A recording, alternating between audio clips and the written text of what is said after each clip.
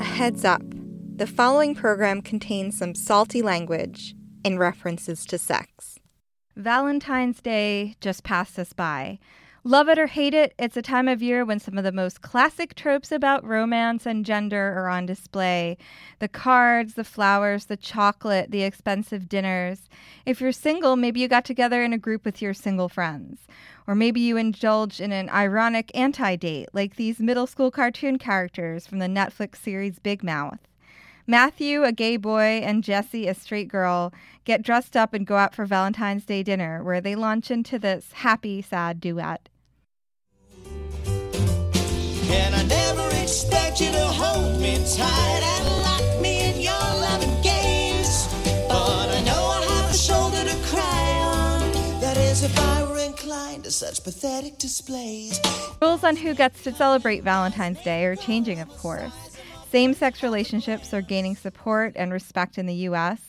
According to Pew Research data, in 2017, 62% of Americans supported same-sex marriage, up from only 37% in 2007. Interestingly, only about half of U.S. adults are married. That's down from a peak of 72% in 1960. Americans are more divided on what determines a person's sex. Another Pew poll from 2017 asked people whether someone is a man or a woman is determined by their sex at birth or can be different from sex at birth. 54% said it's determined by sex at birth, and 44% said it can be different from sex at birth. I don't want to discount the fact that things are still very difficult for cisgendered gay men and women in many parts of the U.S. and the world. But since same-sex marriage was legalized with the Supreme Court here in 2015, it seems like the conversation, at least in the mainstream media, has moved on to who gets to decide whether you're a boy or a girl. Well, my guest today is here to tell you that there's more out there, a lot more. Being a multi-gendered person is super fun and super sexy, and my sex life is amazing. I get to be really creative, and what's exciting for me is if you're with me, then you're in a queer experience by definition, because I am a queer person and I am a genderqueer person, and so the journey that we're on is a queer journey, and the sex that we're having is queer. This is Lady Parts. I'm Andrea Maraskin. In this episode, we're talking about the expansion of gender, sexuality, and love with educator and activist Arielle Vogosin. Arielle says that even if you identify with the gender you were assigned at birth, you could be missing out on some of your human potential. So let's get adventurous. I reached Arielle at home in Berkeley, California. My guest, Arielle Vogosin, is a professional gender inclusivity trainer, workshop facilitator, writer, educator, mentor, performance artist, and consultant. She is the founder of Gender Illumination, a nonprofit that creates healing, mentorship, and ritual for the trans and non-binary communities. He founded a business called Shine that creates clear pathways to inclusion and diversity through trainings, consulting, and policy writing. They also just launched a new business, Poly Excellent, which offers sex coaching, play parties, and performances. And they are proud to be kinky, queer, and gender blended. If you haven't figured it out by now, Arielle loves to play with pronouns. Arielle, welcome to Lady Parts. Thanks. It's so great to be here. I'm so excited to be on the show. It's so great to have you. So I wanted to start talking about gender and just putting out the question, how many genders are there, and does that even matter? So gender is an endless experience that changes throughout people's lifetimes and is a really expansive and profound experience. And the reality of gender is the way we do it right now is it's a social construct. And some people have a belief that there is a binary system. I know that there's not a binary system because I identify as non-binary and I use multiple pronouns and I exist as neither a man nor a woman. I am both and in between and a multiplicity of identities, and I experience that in my body and in my lived experience. And I know that many cultures have always had identities that exist beyond masculine and feminine. And in my particular culture that I come from a Jewish culture and lineage. if you look in our Talmudic texts, we actually have 6 genders. So from the beginning, I think it's important for people to understand that gender is different depending on whose culture you're talking about. It's a societal construct, so based on whose culture and what society you're talking about, gender looks different. And then there's the actual reality that gender is endless and infinite because we're humans and we have the potential to be expansive. Why do you switch around pronouns? You could just go with they. So why also use he and she and kind of cycle them around? So they is a pronoun that a lot of people use who identify as non-binary or genderqueer, or who feel that they are neither male nor female, or maybe both. They, some people also use the pronoun Z. There's actually a lot of gender neutral pronouns that exist. The one that's becoming most popular happens to be they, them. I personally use that as well as he and she because I really see myself as both a man and a woman and nothing and everything. And so for me, none of these pronouns really work. Right? I don't feel connected to he or she or they or them. So in a way, I've decided I'm just going to be playful with this and take this on and subvert the system and declare that I don't really see myself fitting into any of these pronouns that exist because all these pronouns carry a weight. So when you hear she, you're conjuring up an image in your mind. When you hear he, that's also happening. They, them might also start to become a specific image in people's minds as that pronoun becomes more popular. And I don't actually think that I fit into any of the images that most people are conjuring up in their minds. So for me, it's important to be playful with it. I also feel that is my resistance to a gender construct that doesn't work for who I am. Tell me about your evolution of your gender identity, from growing up till now. My own understanding of gender has shifted a lot. When I was a young person, I grew up in New York. I grew up in Long Island. And where I grew up, there really, I didn't have any role models. There was no conversation about, when I say I didn't have any role models, I mean around gender. I had lots of amazing role models when it came to social justice and activism. I had a ton of really powerhouse, amazing role models, including my parents when it comes to social justice and activism. But when I say I didn't have any role models around gender, I mean there were no people in my community that identified as genderqueer or non-binary or trans. So that was not visible to me as a young person. Those words were also not active words, right? Like when I was growing up, the word genderqueer really didn't exist, and that's my identity right now. So it's very interesting to have this realization that there was no language for the identity that I am when I was a child. And I work with youth now, I work with teenagers, and it's really beautiful to see the multiplicity of language that they have around gender and the way that they're able to live their identities, talk about their identities in such a different way. I didn't have access to any of that. I really think for you to be true in your identity and for you to be able to fully express yourself, you need community, you need a language, you need a population of people that can be with you in the experience. And so I didn't have that as a child. So, my view, my whole framework was pretty limited around gender. I'm actually very curious what it would be like for all of us if we were just given the human potential to be and shape ourselves and not be confined by gender roles and boxes. I'm so curious what my life would have become if that was how we were raised. The same is actually true for my understanding of my sexuality. I identify as a queer person, and when I was a youth, I did not know anybody else that identified as queer. I didn't even know that was a thing, right? So even if I was experiencing my sexuality or being attracted to multiple genders as a young person, I didn't know that was an actual thing I could be. I just knew.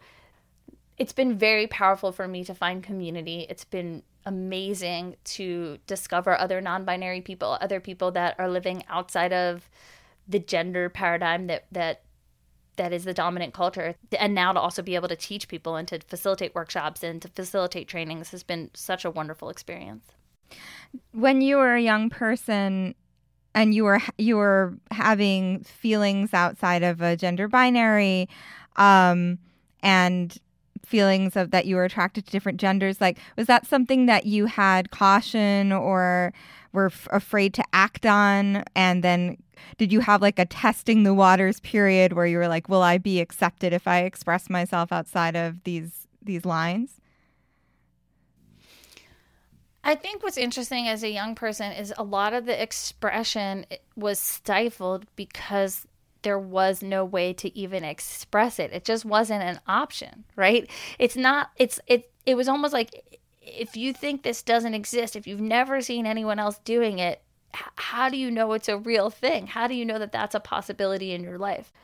At some point, I did start just making changes, right? Like I have a distinct memory of like stopping shaving, right? Being like, this is a thing that doesn't work for me. This is not what I'm doing. And of course, there are people that made fun of that. And of course, that's a real reality. That's like, other people I think are experiencing high levels of violence. And it's important to talk about that. A lot of people's youth experience is there's bullying and violence and actual physical threats that people experience. And I definitely think in my childhood, there was more around emotional threat than physical threat in terms of my expression of gender. And I will say, I think this gets into how misogyny plays out in the US, which is that it's very acceptable. There's an acceptance level for people who are assigned to be girls or women. If that category as a youth is dressing more masculine, there's more acceptance for that than if you are assigned male at birth and you are dressing more feminine. There's a lot less acceptance for that, and there's a lot higher rate of violence that people experience. And that really gets into how people are experiencing misogyny and sexism. So I want to understand the concept of gender expansiveness. I mean, I understand languaging and I understand, it's all about respect, but gender expansiveness, is that kind of something beyond language and beyond labels? You know what I mean? So gender expansiveness benefits everyone, whether you're trans, non-binary, gender non-conforming, whether you're a cisgendered person, whatever you identify as and whatever your label is, the concept of gender expansion benefits everybody. And the work that I do, which is creating spaces of gender expansion, benefits everybody. And I mean this from your workplace to your home life to wherever you go to have fun or whatever you do to worship. All of this is benefited by the concept of gender expansion, because what it is doing is creating more human potential, more potential for people to express their full identities, more potential for people to live broader and fuller lives, and more potential for people to be present and in their own bodies and to really understand who they are in the world and understand that their potential is actually limitless and that there's a lot more available when we get expansive. And so what that looks like, when I do trainings around inclusivity and trainings that teach people vocabulary, what is the benefit for a cisgendered person? Cisgendered, just so people who are listening understands what this means, a cisgendered person is that the gender that they were assigned at birth is the gender that they currently identify with. And so the benefit to a cisgendered person is that they also get to really learn more about their own identity, right? Like there's so much within the category of cis, and there's so much expansion that can happen. And there's so many ways that cisgendered people have been limited or forced into gender roles that might not actually fit them, right? Or forced to look a certain way or behave a certain way or impacted by sexism or misogyny. And when I teach trainings about inclusivity and teach trainings about gender expansion, it gives cisgendered people also a new set of tools in their own life. It gives them the ability to have more freedom, to have more liberation. So the work that I'm doing, yes, it creates safer spaces for trans and non-binary people because this is the marginalized and targeted community. And it also creates more liberation and more understanding and more of an embodied lived experience for cisgendered people as well. Could you describe an exercise that you usually do in a gender expansiveness workshop? So my favorite kind of exercises are actually really engaging, interactive, and fun activities. When you come to a training that I teach or a workshop that I teach, you will be moving, you will be up, you will be engaged, you will actually be living an embodied experience. I think that the way we learn best is through experiential education, which means that you are actually doing the experience that you're learning. And this can work for people of all abilities. I just want to be clear, right? Like even if you're sitting down doing the activity, there's still some level of body engagement or movement that will happen because gender plays out and lives in our body. And the experience of gender oppression is an embodied experience, and that pain actually lives inside of us. So the work that I do is also about addressing that and understanding how that affects us and how that affects our lives. We do a lot of icebreakers. I do a lot of icebreakers, which if you've ever been to summer camp or if you have ever been on any kind of retreat, you might have played an icebreaker. And those kinds of icebreakers are very simple. Oftentimes they're just more about fun and more about getting to hear people share little tidbits about their life. One of the tools that I also use in my workshops often is theater of the oppressed. And one of the things that we do a lot of times is like a snapshot. It's called like a snapshot photo. And so you actually have people getting into, like when you think about a selfie or you think about being in a museum and seeing an actual still picture or an image. So I will actually have people get up and put themselves in an image to address what we're talking about or learning about. So specifically when I'm, teaching people about oppression or vocabulary or shifting a culture, I'll actually have people get up and like put that into their bodies and make an actual image of that. I wonder if you could tell me about a time where like you were maybe in a corporate environment and you were really proud of the way that somebody expressed themselves or had a moment of gender expansion. Some of the most proud moments that I have in corporate trainings are specifically in the tech industry. I've noticed that the tech industry from the beginning has been incredibly dominated by men and also white men. And so anytime that I get to come to the tech industry and show people that the gifts of diversity actually increase production and actually give you more access to ideas and shifting the culture of tech to be more inclusive is so exciting and powerful to me because tech is on the cutting edge and the trainings that I do are on the cutting edge. So for me, this is about creating both gender and racial inclusivity and diversity in the tech spaces. Those are the trainings that I'm the most proud of. When also a lot of the trainings that I do is also about how do you recruit and retain people that are trans or non-binary, people who are not fitting into your dominant culture right now. And it's amazing to witness tech companies realize the value and the importance of hiring people and retaining people and really giving space for everybody to shine. Coming up after a break, I got Ariel's advice on a classic gender hang-up. Good news! Lady Parts has over 1,000 downloads. That's more than double since the last episode. But I'm still really short on information about you, whoever you are. I really hope you're not a robot. How did you find Lady Parts? What topics are you curious about? What perspectives can you offer? What do you think about the episodes? What do you want more or less of? No pressure, but Lady Parts has a closed Facebook group where we can talk to each other. You can find the public page at Lady Parts Pod and get to the private group from there. Or click the link in the show notes to go straight to the private group. You can always tweet me at Andrea_Maraskin or find me on Instagram at Andrea Maraskin. Maybe I'll even let you slide into my DMs. Or less sexily, you could just email me at ladypartspod@gmail.com. Another way to connect with and support Lady Parts is on Patreon. Thanks to my friend Mercy in Detroit, Michigan for becoming a patron. Mercy's Lady Parts are working hard. She's in her 3rd trimester. I'm so excited for you, Mercy. Thanks also to my Aunt Pearl in Suffolk, New York for becoming a patron and for saying in front of my mom that the blowjob joke in episode 1 wasn't something to get upset about. Go to patreon.com/ladypartspod to pitch in. This is an otherwise unfunded project, and it costs money to keep these interviews sounding crisp. For a contribution of $5 or more per month, you get access to extended cuts of interviews from episode 4 and on, and I'll thank you on the next episode. I'll also be rolling out some swag like magnets and t-shirts with our fantastic logo in 5 different colors. So I think I'd be less attached to my like feminine gender expression if I wasn't worried about attracting a male partner, because I'm, just as far as romance goes, really just attracted to males.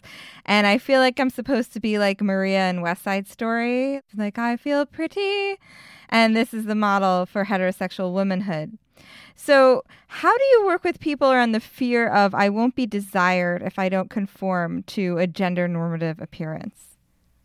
This is an amazing question. I love this question because you're getting into the root of sexism, right? Why do you have this desire? Why are you trying to make your body exist to please a man? Are men doing that for women? Is the same level of scrutiny happening for men? I mean, is the same level of body scrutiny happening? We know that women have been told, women are raised to have body shame, to have a lack of body positivity.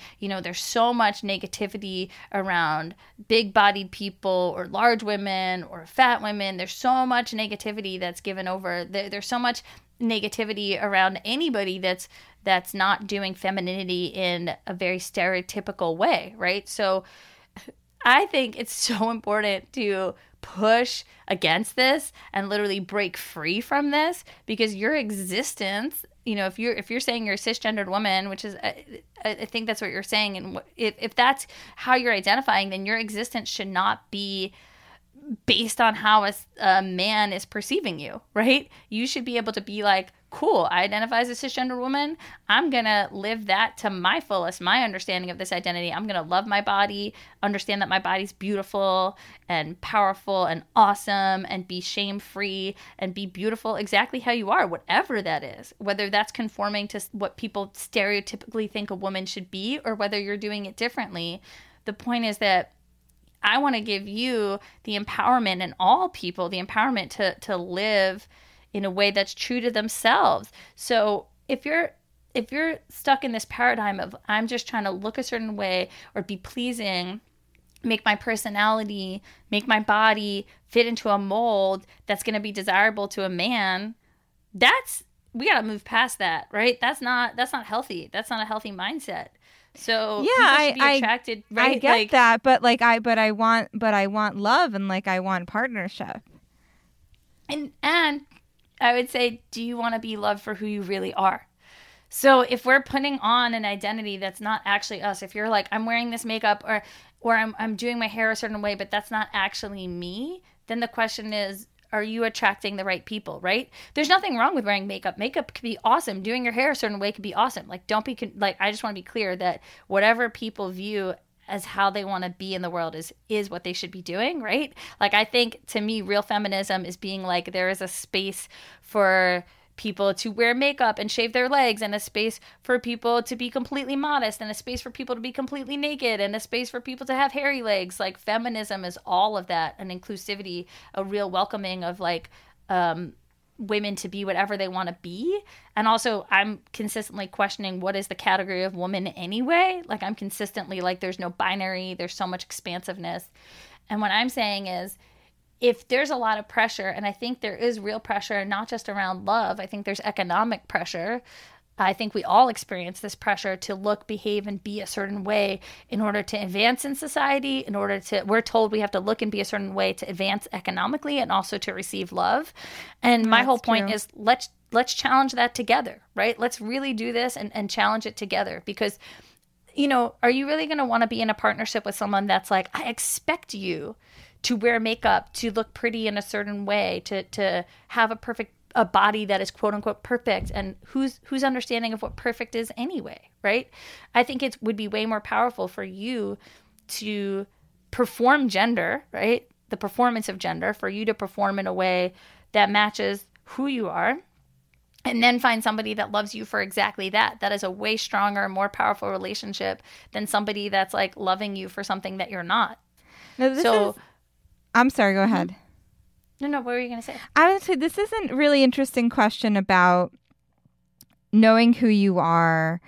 And I think it ties in, and I was going to bring this up later with the idea of polyamory. Like, how important is it to have the self-love and self-confidence to be able to extend yourself in these ways that you do? Like, was this something that you had to kind of like build up this well of self-love?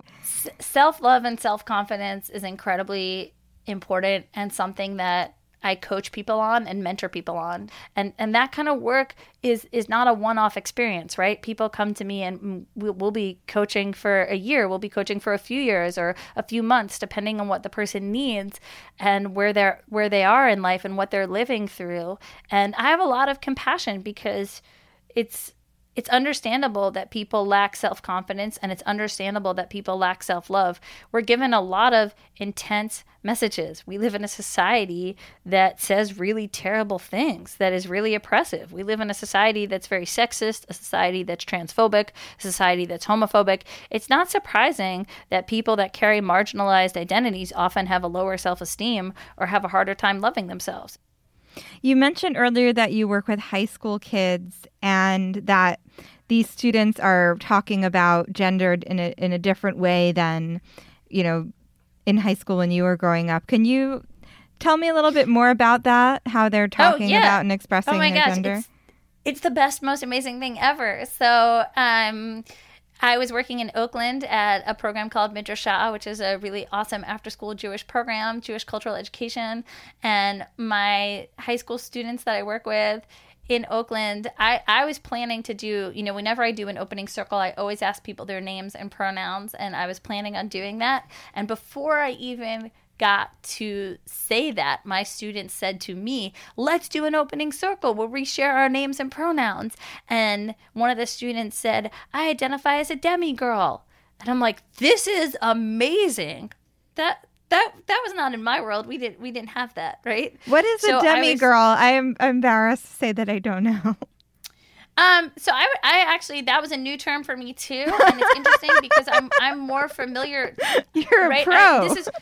This is right. So even this is the thing that I want to be clear about. Even those of us that have been doing this for a long time, I've been an inclusivity and diversity expert for 18 years. And what's important is that we stay up on our field, right? Is that we realize that the landscape of vocabulary is constantly changing and shifting. And, if you're going to go back in time to when I was in high school, these words didn't exist. Nobody was saying the word demigirl. Nobody was saying the word, any of these words, genderqueer, non-binary, right? We didn't. My whole point is that as we get to be more out, as trans community gets to step further out and be our authentic selves, we get to claim our words, right? So one of the things that used to happen is people would put a label on the community versus the community choosing their labels, right? So what I thought was amazing about this student is that this student is picking a label for them that works and defining that label in a specific way. And maybe 10 years from now, 1 year from now, there'll be even more new vocabulary that hasn't existed. And that's part of evolution, and we have to stay current. And this is true. We see this in technology all the time. Earlier you asked me, like, what social media platforms am I on? Well, nobody was asking me that in high school either, but I've managed to change and evolve with the times and understand that there will be new language, right? Like, we literally have all these new tech terms. So, of course, we're going to have all these new terms around gender also.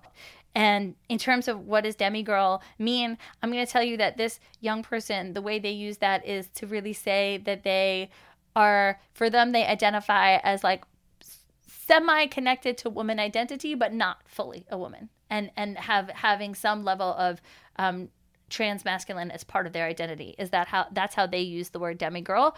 And I think to me it's important to, as new vocabulary comes in, is to really find out what does that mean for you? Because when I say the word non-binary, that might be very different for myself than how someone else uses that word, right? A lot of these terms are umbrella terms, and even in the terms, there might be multiple ways of living that identity out, right? So I always like to ask people, well, what does that word mean for you? How does that impact your life?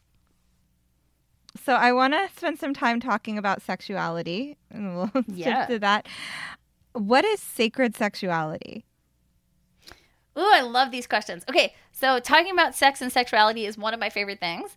And sacred sexuality, I just want to be clear, I think all of sex is sacred. And whether you are specifically coming together in a very intentional, ritualized way, or whether you're having a one-night stand, or whether you're at home masturbating, or whatever you are doing that you find sexy and juicy and sexual, whatever that might be, that is sacred because our bodies are sacred. So to me, sacred sexuality encompasses anything that you do to provide your body or other people's bodies with consensual pleasure is sacred sexuality. So can you talk a little bit about rituals that you do or that you teach around sexuality? Yeah, so ritual for me is a way to give meaning to something. And for me, sex connects me to universe. Sex connects me to other beings. It connects me to the earth. And I'm a very earth-based spiritual person. So for me, sex is also a direct connection to sense of belonging to this earth. And the rituals that I like to do or that I teach around this are really about embodiment, about connection, about self-love, and also about being in love with others. And that's one form of ritual. There's so many different kinds of ritual that can happen in a sexualized space. And for me, the whole point is to always be in a way that feels powerful and consensual. So I want to congratulate you on starting Poly Excellent. That's a pretty new thing. How did you get good at polyamory? Oh, yeah. The reason that this is called Poly Excellent is because when I was younger, I would say I was a poly shit show. I hope it's okay to curse on the radio. Oh, yeah. But so it took me a long time to become Poly Excellent. And I think Poly Excellent is actually, it's a lifetime work, right? Like I could easily, there might be some moments where I slip back out of the concept of excellence, and I'm constantly working to be in excellence. So it's not like you arrive and you're done, right? It's not like you all of a sudden get a certificate like you're Poly Excellent and the work is over. Actually, Poly Excellent is a lifetime commitment of work. So for me, I love the word excellent and excellence. It's like a striving to be your best self and a striving to be really well and really in something.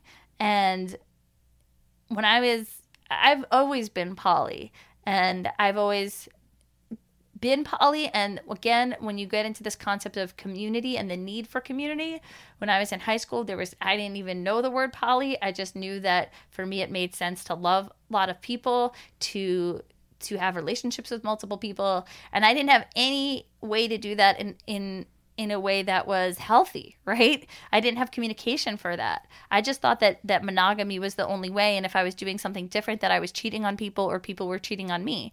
So I went through a lot of years of not understanding how to communicate well because I didn't have any role models. And so I had to learn, and I went to numerous different workshops to really come into my own identity as a poly person. You know, in order for me to be excellent, I actually had to train myself both through workshops, reading, and meeting people and getting involved in poly community and having relationships that were really challenging and not being a great communicator and not knowing how to talk about jealousy and not knowing how to talk about having multiple partners, not knowing how to share that with the world. And so I've been on a major journey with this work, and launching Poly Excellent is really about where I am at now, which is that I've done so much work that I'm able to now teach and mentor and coach and facilitate workshops and give people the space to explore their own poly identities. Do you want to tell me about a misadventure on the road to poly excellence? Oh my gosh, there were so many misadventures. Just really the biggest misadventures are all around lack of communication. I think of myself in my early 20s, and I had zero communication around this. I didn't know. I mean, some of the hard things when I was younger was because I wasn't, now I'm able to be out, right? I'm out to my family as a poly person. I'm out everywhere that I go. So if I have multiple partners and there's an event, I'm going to say my partners need to, all my partner, I'm bringing my partners, right? Or I'm this, a lot of times you get a +1. I now know how to advocate to say, well, that's not my lived reality, right? But when I was in my early 20s, there was tons of mishaps, like who gets invited home for the holidays.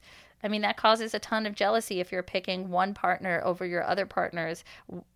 And what's the reasoning or the logic, and how are you picking that person? And that can feel really hurtful. And I definitely made mistakes like that when I was younger because I didn't know how to talk about being poly. I didn't know how to state my needs or ask my family or my community to say, I don't just have one partner. I have more than one partner. Can I bring them both home for the holidays? Can I bring all 3 of them home? So those were some of the mistakes in terms of the outward facing experiences. What did your parents say when you asked, can I bring all 3 of them Well, that's home? just the thing. When I was younger, I didn't, right? I will share a positive story about that, about what it did look like when in my 30s, I got to got to introduce my parents to more than one partner at a time. And that was really great. And at my priestess ordination, I'm an ordained priestess, Kohenet in the Jewish tradition. I had both of my partners there. Actually, all 3 of my partners were there. I have a best friend life partner who's platonic. And I had 2, at the time I was dating 2 people, and both of them were there and their parents were there, right? So it was like 3 partners and their parents and my parents, and we're all here and we're all together. And this is the poly dream that I've always wanted. And that took a long time to attain, right? I don't know that I had the vocabulary to ask for that when I was younger. And part of that was just a lack of community. And I've really built a strong, amazing poly community where I have the resources to do that. And I want to be able to give back. I want to be able to help poly people and poly people who want to share with their parents. I actually wrote an article about this recently, about coming home for the holidays, how best to negotiate with your parents and with your partners, how to make that feel comfortable and great for everybody. Often we as poly people might feel alone because we're not the dominant culture, because we're not represented in media. And what I'm trying to do is give people the space to be their fullest self and to share that fullest self with the world.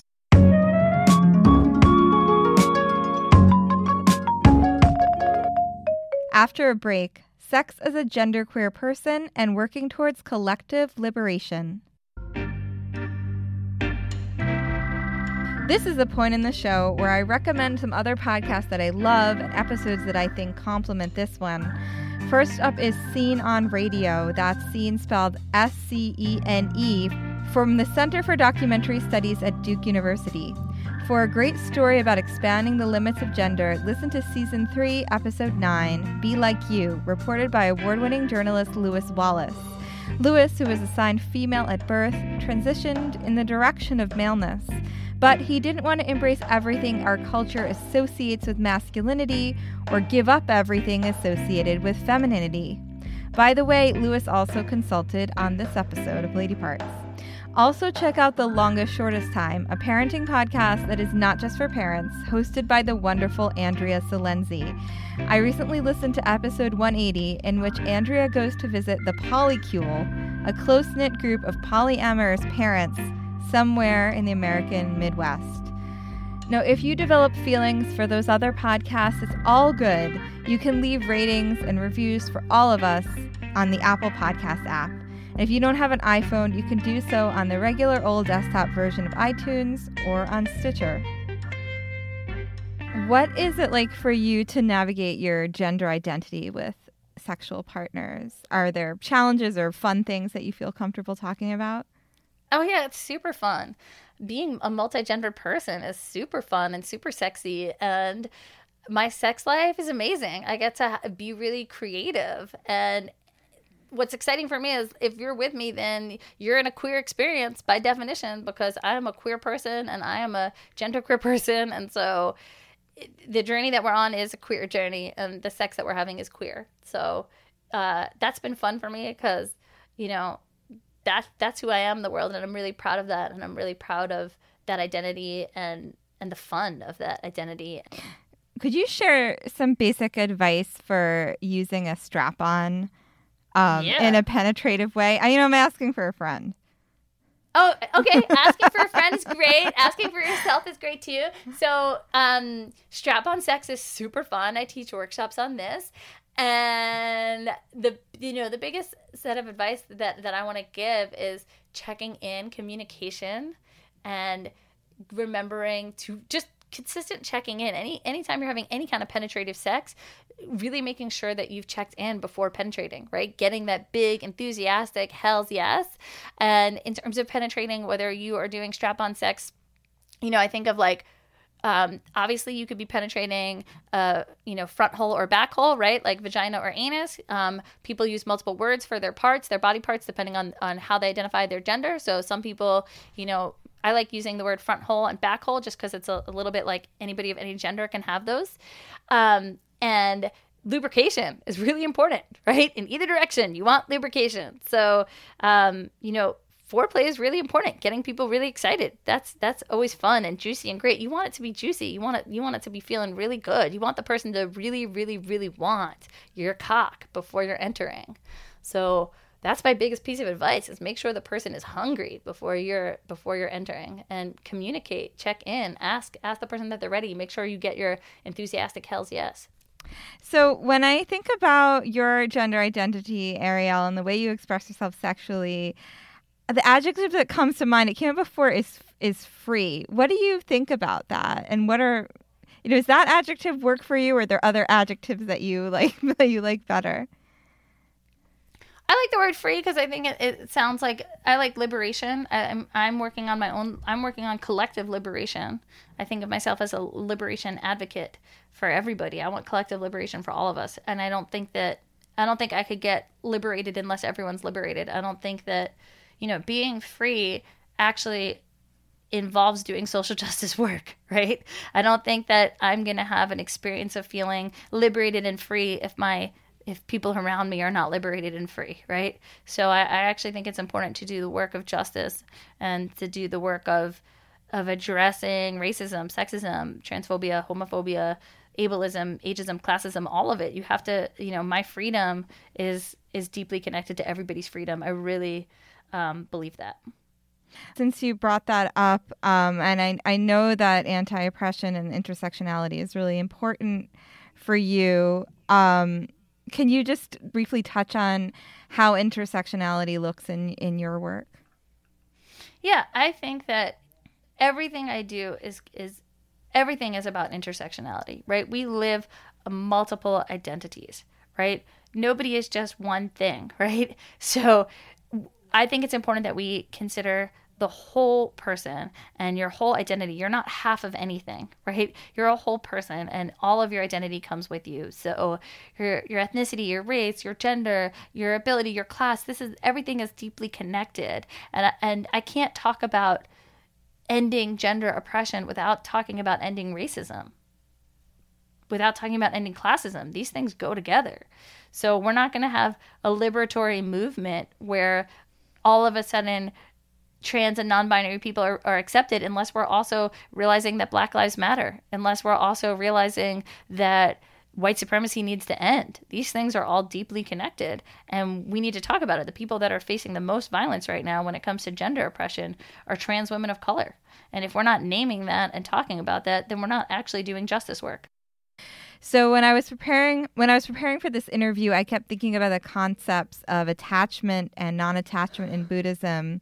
I'm not a Buddhist, but as I understand it, the Buddha taught that suffering comes from attachment, either to the way we want things to be, the way things are, the way we perceive them. And the way to avoid suffering is to detach from the idea of a fixed, unchanging reality.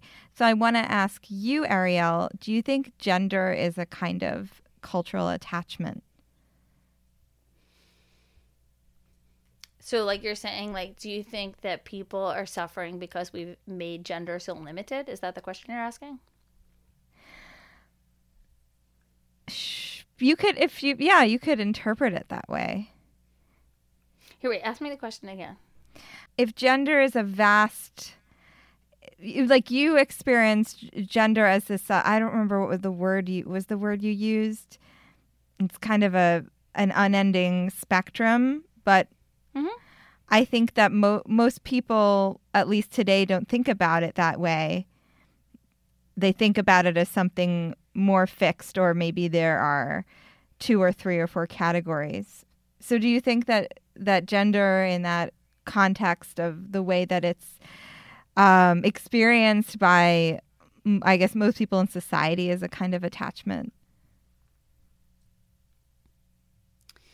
I think that we're about to go through another amazing change, right? Like, I think that we're at a time where society is ripe to realize that gender is a social construct, and that we get to move this construct in a way that's healing and healthy, and move it in a direction that gives more of us, all of us, more freedom and liberation, and allows us all to experience our human potential.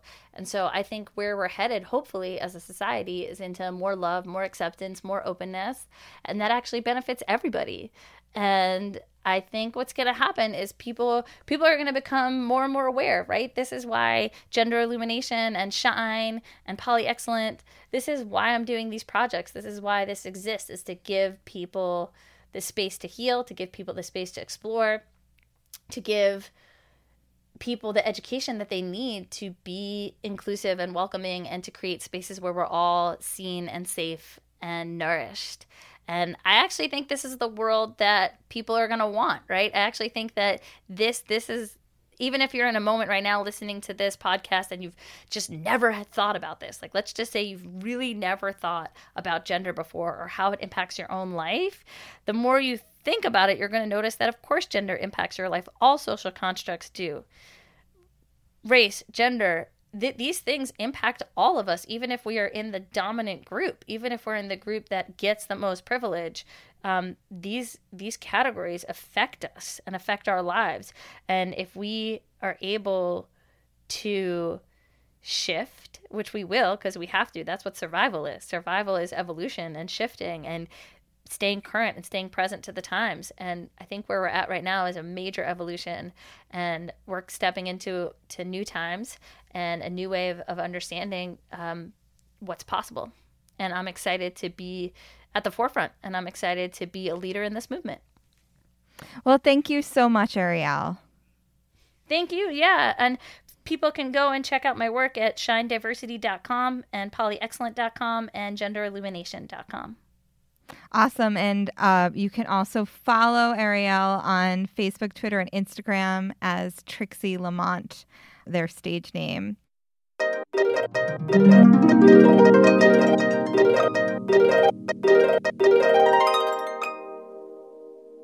I want to mention that you don't have to live in the Bay Area to get liberated with Arielle. He also travels to do trainings, and she does long-distance phone and video coaching. And you may be able to find gender expansiveness or polyamory training in your own backyard. I want to take a few minutes to reflect on gender expansion in my own life.